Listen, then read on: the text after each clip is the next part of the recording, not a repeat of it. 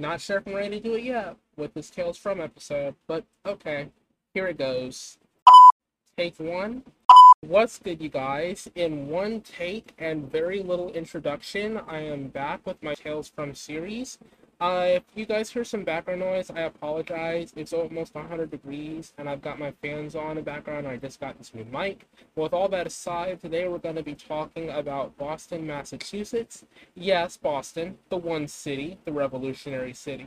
One city with a big bunker and a hill. If you guys are interested in this episode, please do not forget to share it with your friends, and do not hesitate to leave a positive review or an honest review.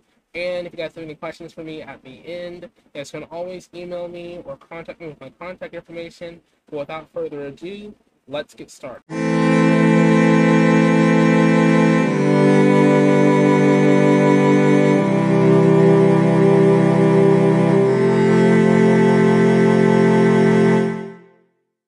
So, for those who are unaware, Boston is a city in the northeastern part of Massachusetts. And, yeah, Boston is pretty big, most populous city in the capital of Massachusetts, 24th most populous city in the country, and a couple revolution events, some pretty bad famines and plagues and other historical setbacks, some very interesting progress made, and then a setback in the 20th century, and then a couple of council members and a couple of mayors later. This city is, well, yeah, it is what it is. And here we go. So, indigenous peoples. Prior to European colonization, modern day Boston, well, it was originally inhabited by the indigenous Massachusetts. They were very small native communities throughout what became Boston, who likely moved between winter homes inland along the Charles River, where hunting was plentiful, and summer homes along the coast where fishing and shellfish beds were plentiful. And yes, that is awesome.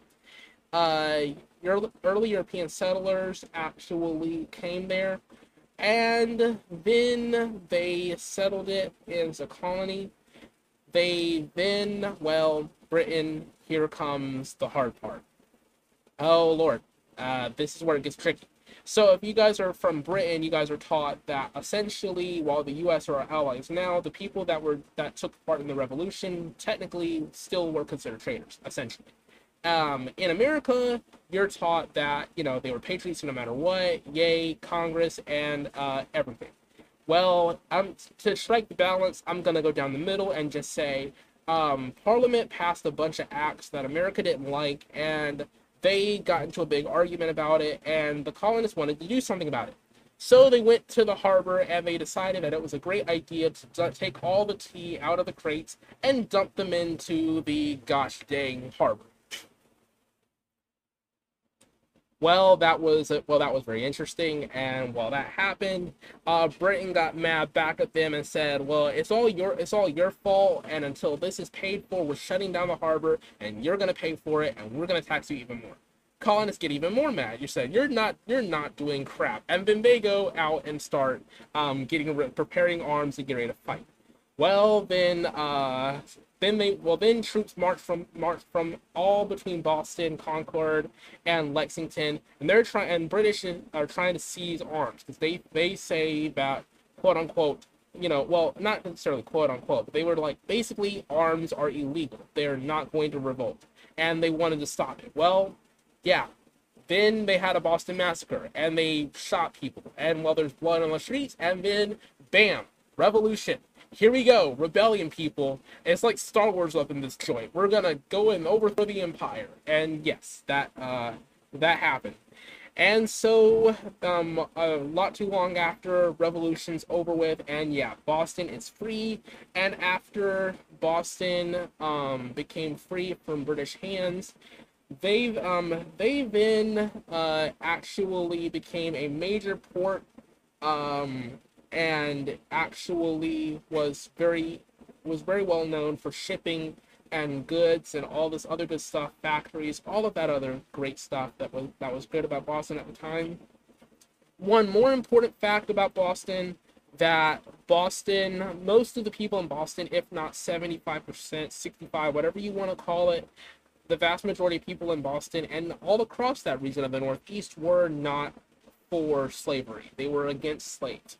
And so when people from the South got up there, because they didn't have the law where they could go after them and bring them back to the South, at the time when people got up to Boston, before that law was passed, they were free and they lived prejudiced lives. They were biasly attacked sometimes by other people, but for the most part, because slavery was illegal, they enjoyed better lives. And while they may have suffered segregation and mistreatment, the bright side to that is they were at least free, which might not be a big deal for us. We might consider that, African Americans today would consider that to be, well, you need to give us our rights, or we're going to overthrow tables, basically.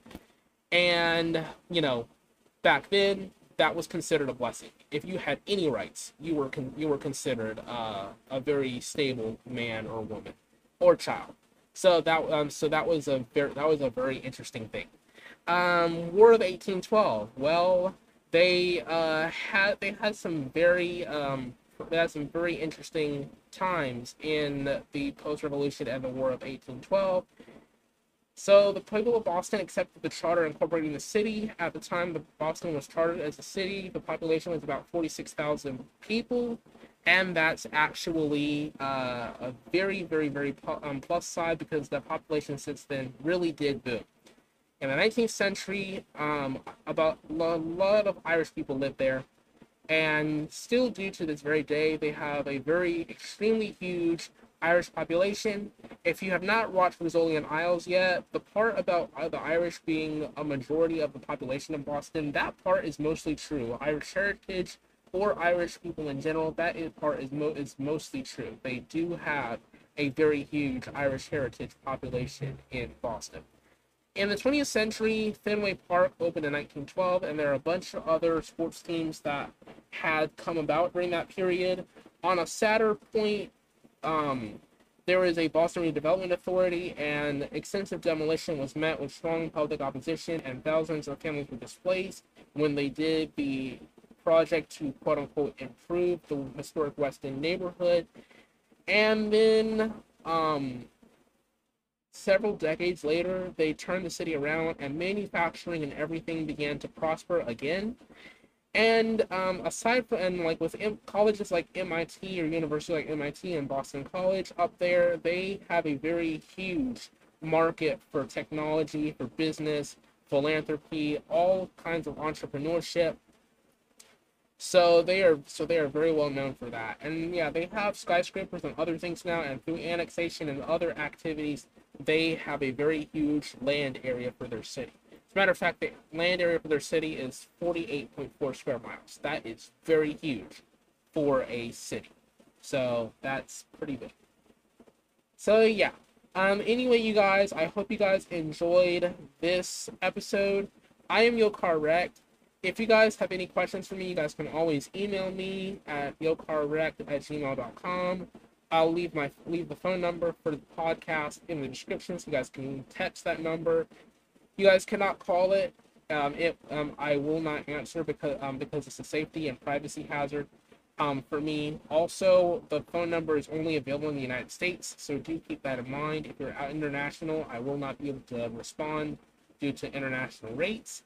And for other reasons, I do have a announcement coming in August regarding the Tales from International series, which is going to cover not American cities, but cities across the world, which have more depth and culture to them.